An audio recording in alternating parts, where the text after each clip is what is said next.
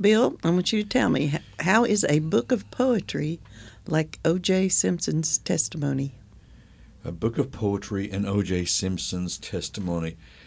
If the pages fit, you're going to have a fit. No.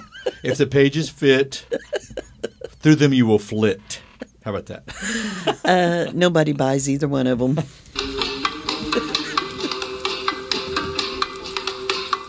Sad but true. Yeah. Ish. Yeah. You know, some people bought OJ's. It's like, no. The jury did. Right. You know, and that the most important people in the situation. There are probably people that don't buy poetry either. No doubt. No doubt. No. I couldn't figure out if I wanted to start with that joke or this one. What do you get when you combine Robert Frost and James Bond? Robert Frost and James Bond. You get Frost. Robert Frost. Stirred, not shaken. Oh, man, you're so close. Oh. Yeah. You get the road not shaken, but stirred. You know, I've got to get some partial points here.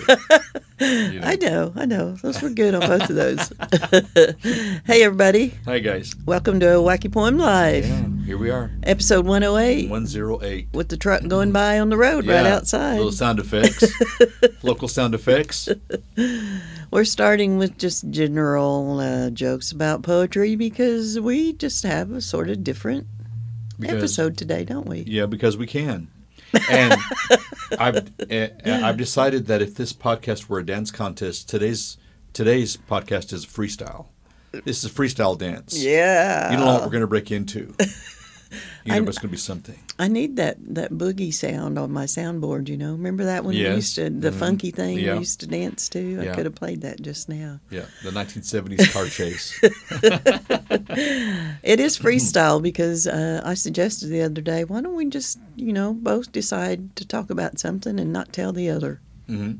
So that's what we're doing. You know, I never bring up anything that throws you for a curve, ever. So I thought, why not do it? I don't know. No, I do it all the time. That's what you're like, I don't know. I'm like, Sean, work with me here. Work with me. You know, because how often do you say, okay, well, let's get back to what we're talking about? Then it's like me. Oh, okay, squirrel's gone. All right. Yeah, and I like that. I like having just a free form of thought. And, Yeah. I actually went to some. Well, my working title for this episode right now is Potpourri. P-O-E? P-O-U-R-R-I? It's like on the Jeopardy category. Wasn't that the Jeopardy category? Potpourri. With as P-O-T. Okay, well that's how you spell potpourri. But Yeah. I thought if you're going to do it, I thought you were going to do a segment on Edgar Allan Poe and all of his different variety of poems, and we're going to call all it his pourri. Potpourri. I thought that was brilliant. Now I guess I'm the brilliant one. Yeah, you're the brilliant one. Okay. Now I did consult with my lover the online etymology dictionary about potpourri, though. As soon as I wrote that down What an in my interesting notes. name. I'm anxious to hear this. Well, it's from the Latin, the pourri part. Well, pot just means what it sounds like, pot. Okay. Or stew. Oh, okay. Mix, soup, whatever. Pourri comes from the Latin putir, meaning rotten. Oh. Or putrid. Interesting. Yeah, so the title of our episode is Putrid Pot. What's so funny is when I think of potpourri, I think of 1970s kind of strong cinnamon, a bowl of pine cones on the back of your toilet. Well, I mean, what are those? Those are kind of rancid. Yeah. They're They're putrid. You're aren't like, they? This doesn't smell like great. So welcome, people, yeah. to the putrid pot of poetry There we go. that may become today's Putrid pot episode. of poetry. I like that. And you're already through Poe in there. We've thrown Frost in. Mm-hmm. Yeah. So I said when let's do something. Let's don't tell each other. I mean, I said it has to have something to do with poetry. Right. We are a poetry podcast. It needs to have a central, sort of a meandering thread or streamline. But we can just go off whatever because it is. That's what we do here. If you are, for some bizarre reason, joining us for the first time, I'm like shaking my head, like I'll be in disbelief. Then we are a podcast recorded at the Rural Oklahoma Museum of Poetry, and we've been going for a couple of years now because we're at episode 108. weekly putting out something, usually about poems that people have left in the museum, and then sometimes not. Mm-hmm. Thank you for joining us. Thank you. I do need to correct you, though. You've often said this is a brick and mortar institution. It's a cinder block and mortar. Cinder block, yeah.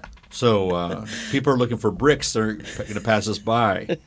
Yeah, the museum is an actual physical place, and it has been for 11, almost 12 years now, since I started this old had a few place. Incarnation changes, different buildings. And different location changes, but now we're just the corner of Maine and Delaware in Locust Grove, northeastern Oklahoma, green country. Yeah, that sounds like Come see us. Right, Main Street, small town USA. Yeah, trying to educate the masses. Yeah. So, how are we going to do this? Do you want to start? You want me to start? I don't know what you're going to talk about. You don't know what I'm going to talk about. Yours is going to be more in depth than mine because you think? Slightly. Slightly. Just because I have a bunch of pages here doesn't mean I'm actually going to read all this. But I have threaded some poets. One that I wasn't familiar with. I thought I was not familiar with. Turns out I did know some of his work. I just didn't know I knew some of his work. Oh, you didn't. You knew the poems, but not the. Well, I knew the person. name. I knew the name of the poem, but I didn't know the author. It didn't register. Didn't sink in. Yeah. I was watching PBS and the poet A.E. Houseman. Oh yeah, yeah. And his background. Yeah. I did not know any of that, but he was very beloved during World War I, especially among British soldiers. They often carried a book of his poetry with them, which I thought was pretty amazing. Yeah. For soldiers to be, harkened back to their homeland. Very beloved, and he wrote to an athlete dying young. I guess maybe that's his most famous work. That's probably the one that's in most of the anthologies. Yeah. Of his that gets anthologized. And I was going to ask you if you had a favorite poem of his. No, there's another one that's about. Oh, I can't think of the name of it right now. Well, there was one that I don't know whether you probably realize this because it always goes back to my Teale. But they're very similar, A.E. Houseman and Teale, in the fact that they really loved nature and natural things. And his poem, Loveliest of Trees. Oh, yeah. I thought this is so Teale-esque. But I thought that I would read that because the sentiment, you probably know what the sentiment is about. But let me read it for our listeners. Loveliest of trees. Loveliest of trees, the cherry now is hung with blooms along the bough, and stands about the woodland ride, wearing white for Eastertide. Now, of my 80 years and 10, 20 will not come again, and take from 70 springs a score, it only leaves me 50 more. And I think I might have cut off some of that poem. But what this is about is about a man becoming aware of his mortality, I believe. Yeah. And also being aware, I need to look and observe and appreciate what's around me because what does it cost? Nothing, nothing at all. But I thought that is so Edwin Way Teale. Yeah. He walked the woods and he scoured the landscape and wrote down. And I would like to read one more. I'd like to read today's Edwin Teale's entry from I Get One a Day. And this was the closing paragraph. Okay. When, after how many winter winds, how many winter storms, the earliest flocks of returning male red-winged blackbirds fill the treetops along the brook, Nellie and I will stand watching and listening and wondering if they number among them birds that we have followed across the sky during these November days. Of course, no one can ever say, but their return will represent once more all the unwritten history that migrating birds live on their immense journeys. Although the birds sing their age-old songs when they return, all the adventures they meet along their migratory way remain unsung.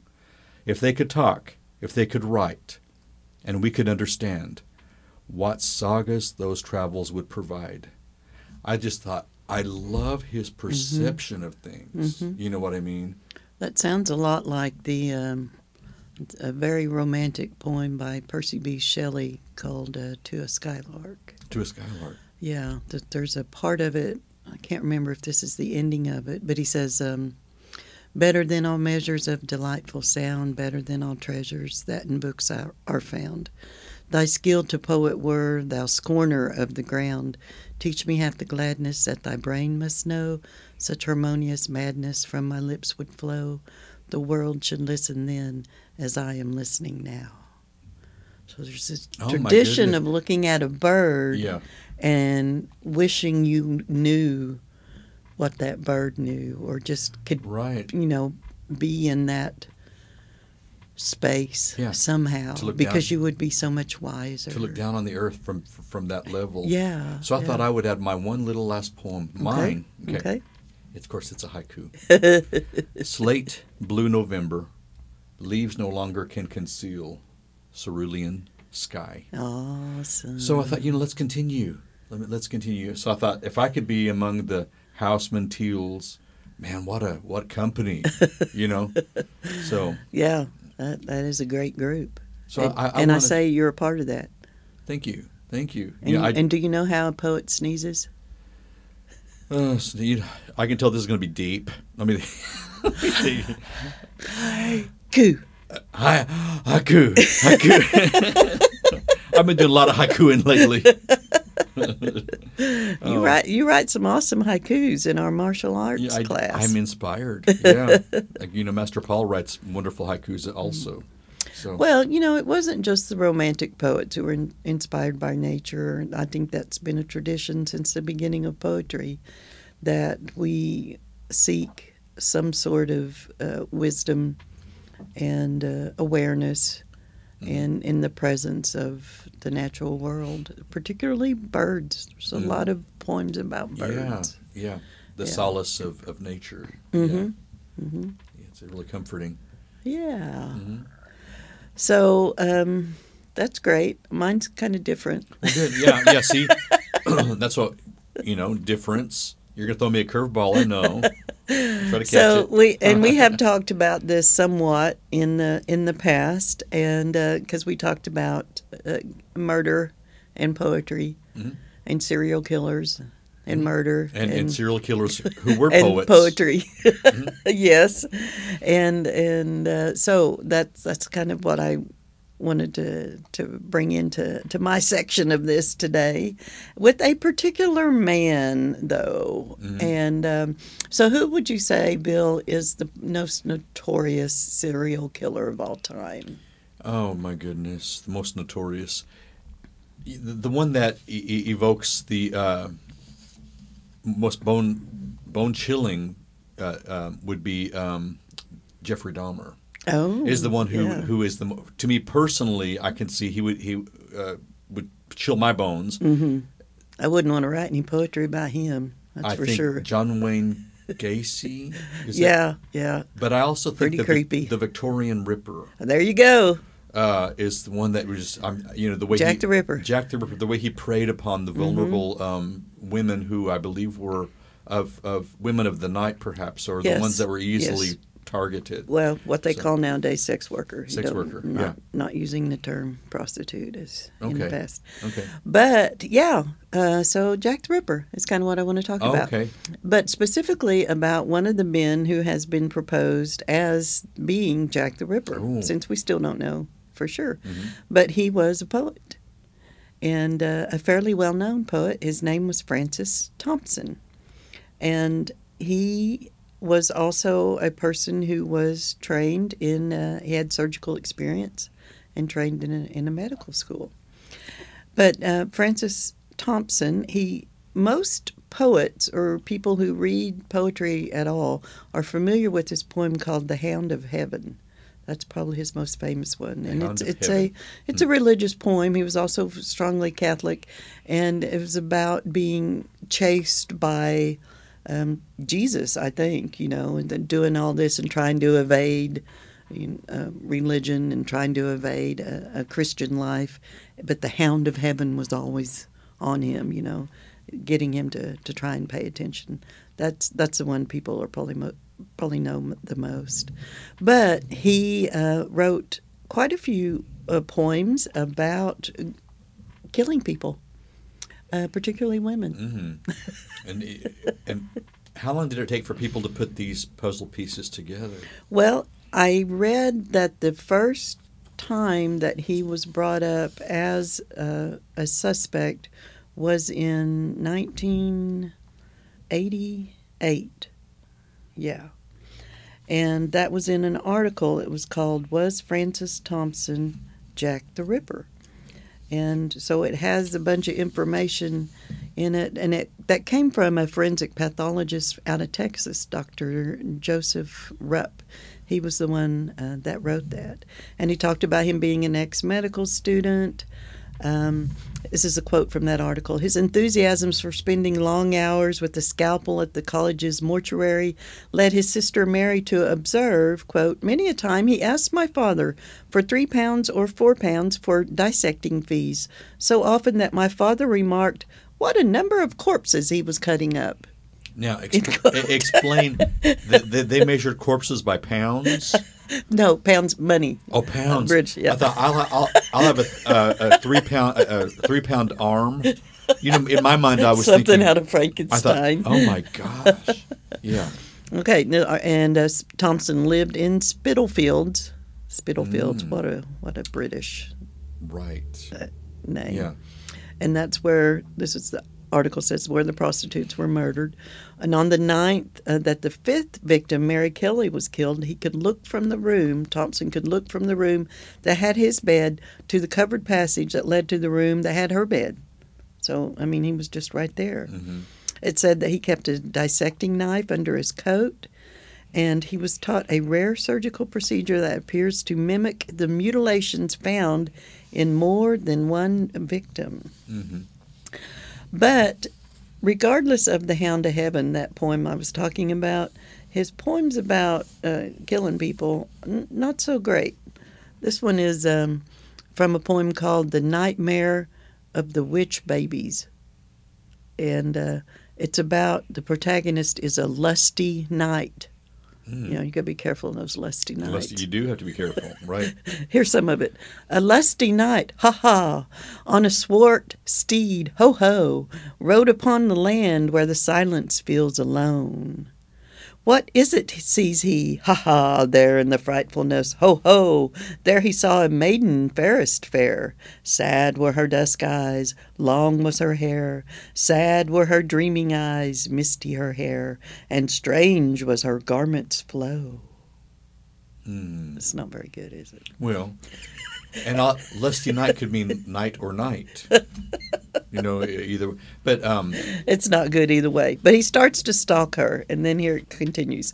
Swiftly he followed her, ha ha. Eagerly he followed her, ho ho. But then he discovers she is unclean. Lo, she corrupted, ho ho. And how did he determine she was unclean? I guess he figured out she was a prostitute. But you know, again, how did he surmise this? I mean, you know, in his mind, he might have said, "Oh, I'm going to deem you unclean, therefore I can justify what I'm about to do." I don't know. In this poem, he decides to kill her, so he's going to slice her stomach open, and it ends with this. He's going to slice her stomach open to see if there's a fetus inside. Oh, my. Yeah. Is this poem too gory for our show? No. I mean, you know, it'd make a wonderful Tales from the Crypt or something. Okay, so here's the ending of the poem.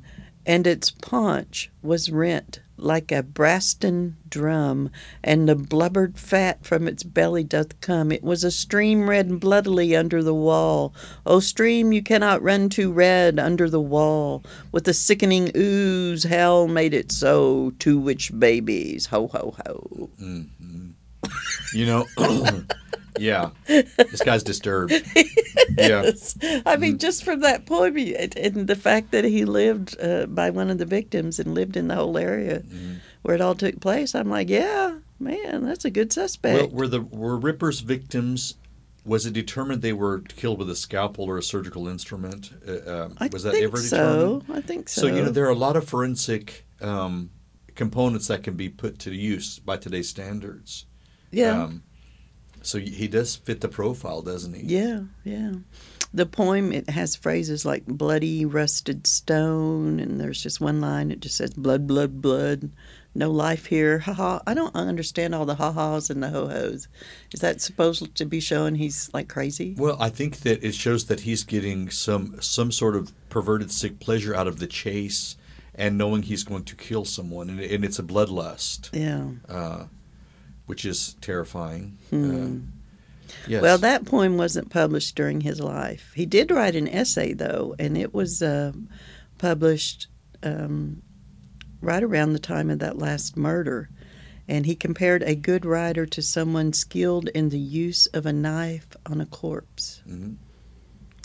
So he saw himself as a writer and obviously as someone who could use a knife well. Mm-hmm. Yeah. I can see a little bit of that connection, but it's in a little bit lighter tone than what he probably saw it. Yeah. Yes.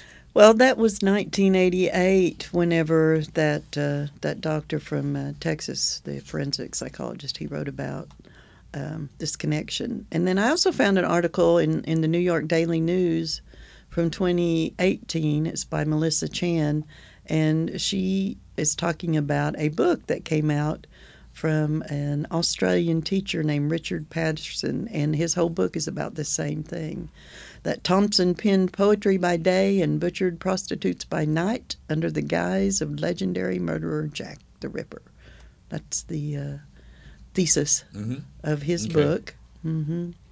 And he says in the book that Thompson kept a dissecting knife under his coat. Oh, I already said that part. And that he was taught rare surgical procedures, and those were found in the mutilations of more than one of the Ripper victims. Now, how many victims were there? Do we 5. know? There were 5. Mm-hmm. Okay. I also said in his book that Thompson was addicted to opium, and he had close links to at least one of the prostitutes. I guess that last one, Mary Kelly. Mm. Mm-hmm. What was the movie that was the latest film about Jack the Ripper? There was a movie that it was. I wonder if any have been have done him justice, or. I don't know. Yeah, I can't name any of them right now. They're on the top of my head, also. You know, I haven't done much research at all on this. I just found this because I thought, okay, well, here is a poet who is considered, one of the most notorious murderers of all time. And with the name Ripper, there was a lot of blood and gashing and slicing. Well, they have photographs of some of those. You remember seeing? Mm-hmm. Yeah, it's awful. Yeah. He detailed in a short story he wrote called Finis Coronat Opus. He had this little passage in it, Thompson did. I swear I struck not the first blow. Some violence seized my hand and drove the poniard down. Whereat she cried, and I, frenzied, dreading detection, dreading above all her wakening, I struck again, and again she cried, and yet again she cried. Brutal, He seemed to write numerous types of things, not just poems, that were about stabbing women to death. Mm-hmm. He would fit a certain sociological psychopathic profile. Mm-hmm. 99.2% of those are going to be men, I would think. I just do. So, I also was looking around. I found this article, how dark parallels, how murder and poetry are alike.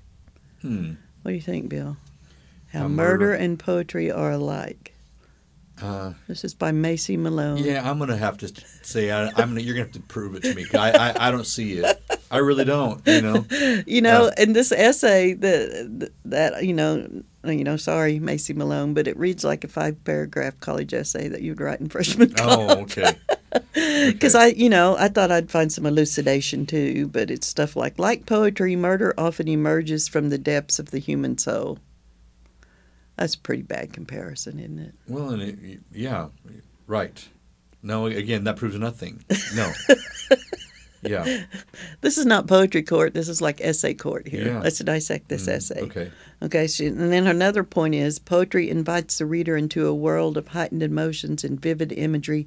Murder has a way of captivating the collective imagination. Yeah, it's subjective, not for everyone. Truly. I don't even really see what the comparison is there, other than she's saying imagery and imagination. Mm-hmm. There's all kinds of things that pique your imagination, aren't Yeah, there? yeah, yes. And poetry is very enigmatic. Mm-hmm. It's either you get it or you need to, or you need to learn about it if you don't. Here's Yeah. another one of the profound comparisons. Actually, this reads like when I was teaching freshman comp, some of the poor students trying to do a comparison essay and comparing their comparisons were horrible. Both murder and poetry are avenues for the exploration of profound human experiences and the search for meaning. No. Too broad, too broad, too general, and too simplistic for either one. Yeah, she says poets delve into the depths of existence. No. I mean, thank you, but often not. Yeah.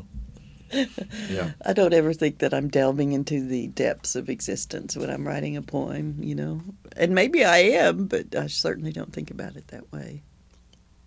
Lastly, both murder and poetry offer a cathartic release through vastly different means.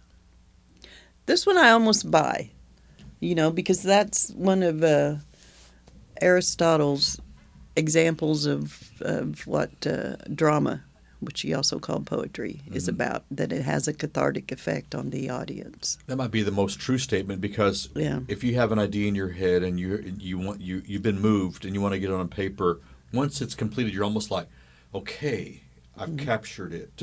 I want to share it. Yeah. And then I also want to know what people think about it. Yeah, especially, and if you're writing about something like so gruesome as murder, and so that's what I was saying about Aristotle, then he thought that would have a cathartic effect on the audience that would keep you from, going out and committing the murder yourself, because you had a literary and an imaginative, a dramatic experience of it. So that was the catharsis. Well, I can kind of see some of that. Yeah. Just, yes. But at the same time, then, why would a poet writing about that also then have to go out and do it? Right. So is Francis Thompson the Ripper or not? The world may never know. Like the owl said to the little kid. Yeah. Well, he's a good-looking guy. He was. Well, so was the... Right. Yeah. So he may have had experiences with women. He may have been of the persuasion to not find women attractive. There's so many different, I know, possibilities. Yeah. I mean, he had some issues with the drugs and the. I don't think he ever finished medical school. Things I read said he just kept dropping out. He enjoyed what he learned there, but he didn't actually complete the education. Mm-hmm. Yeah. There is something about unsolved massacres that fascinates people. This town has one. Yes. You just talked about, our hometown has one. You just talked about London, where Ripper lived, I believe that was London. Yep. There is a fascination in the unresolved. Yes. Well, and it's why people read mysteries, I think, in the first place, is because it's a puzzle. Mm-hmm. And you would like the pieces to be put together, and you'd have a complete picture. Mm-hmm. And I think that's just human nature. Yes, we want everything nice and tidy and tied up and packaged. Yeah. At the same time, we still want mystery. Mm-hmm. Oh, yes. Yeah. Mm-hmm. I think that's why we love horror movies. That's why we love, what's behind the trees. Mm-hmm. Mm-hmm. Yeah, I think it's intriguing. We still don't know who he is, and probably will never know for sure. Yeah. Right. Yeah. One of the great unresolved mysteries. And all the victims were women, I'm presuming. Yes. Okay. Yes. It just, again, there's a profile here to be built. Mm-hmm. Yeah. They You're were all part of the putrid pot. I see, putrid pot. Oh my goodness. Yeah. Bill, do you know how poets say hello? How do they how do I say hello? Let me count the ways. Adieu. Arrivederci. Auf Wiedersehen. Adios. A multilingual poet, huh? Yeah. I'm sorry, I digress. No. Hey, Haven't we metaphor? Why, I'm Bill. We have metaphor. I'm the master. Yeah, and you know, what is a simile? Is this a question? Uh-huh. Simile is something I'm familiar with. It's like a metaphor. It's like a metaphor. Simile to a metaphor. Oh my! It's too early for this. Yeah, jokes over rhetorical devices. Sometimes they fly, sometimes they don't. You know what I find interesting is, I started my, with my nature poets and cerulean skies, and you went into blood and potpourri and guts and this, and I'm wondering if Putrid pots. I'm wondering if I should leave. I wonder if I should, get my keys and check. You probably have my keys, and you're probably. Maybe we should have reversed it. Maybe I should have started with the bloody entrails and it ended with. No, we want to get the, the blue sky and flowers and trees out of the way first, so we can delve into the human nature. Okay. Well, thank you all for joining us on this potpourri of free for all of whatever it was. I wanted to bring something up because I like this format. Okay. When we do it in the future, and I know we have tens and tens of listeners, I would like our long-term listeners, maybe new listeners, if they have any questions for us, send them to us, and let's compile some questions and have a. Bill, you can't compile one message. Because every time we ask for somebody to we get one message. We get one message. If we get We're going to stretch out that message. We're going to dissect every word, Come on, but it's folks. a good thought. It's a good thought. I'm going to put it out there. Yeah. I'll send it out there. Yeah. If you got any questions, you got anything you want us to talk about, we're just pretty open. Mm-hmm. We're going to, potpourri. Mm-hmm. That's right. A mixture of everything. That's right. We'll do it. Yeah. We're also going to continue to talk about poems. We have some more that people have left in the museum recently with our new exhibit. There was a Randy one left on my Barbie Ken or Joe Witch wall. There is a Randy, and we're not talking Randy Travis either. No, we're not. There's a Randy White Randy, poem. the different Randy. Yeah, about your merman. Mm-hmm. That's right. What's the word? I just lost the word. Randy Merman. He inspired. What's that thing called? A shadowbox. Shadowbox. Okay. Password here. Box. Things put in it. Okay. All of a sudden, I got Dick Clark. He's behind me. Potpourri was always a great category on Jeopardy. Potpourri. It could, could have a question about nature, poetry, and Jack the Ripper. Mm-hmm. Both of those could be under potpourri. Yeah, I didn't know that was actually a Jeopardy category. Potpourri. Isn't it? Probably so. Yeah. I'm going to defer to you because I'm misremembering. I haven't watched that show in ages. Mm-hmm. I don't know. All right. Well, I think we're done. Hey, there we go. I'm going down a rabbit hole. Redirect me. Yeah. Thank you all for joining us. As always, spread the word. If you happen to be over on Apple Podcasts, give us 5 stars. Yeah. They say that really helps move your podcast up, and we could use some movement. We can use some boosting. Boost us. Yeah. Boost us, please. Mm-hmm. Right. Thanks. Bye, guys. Don't a doggy.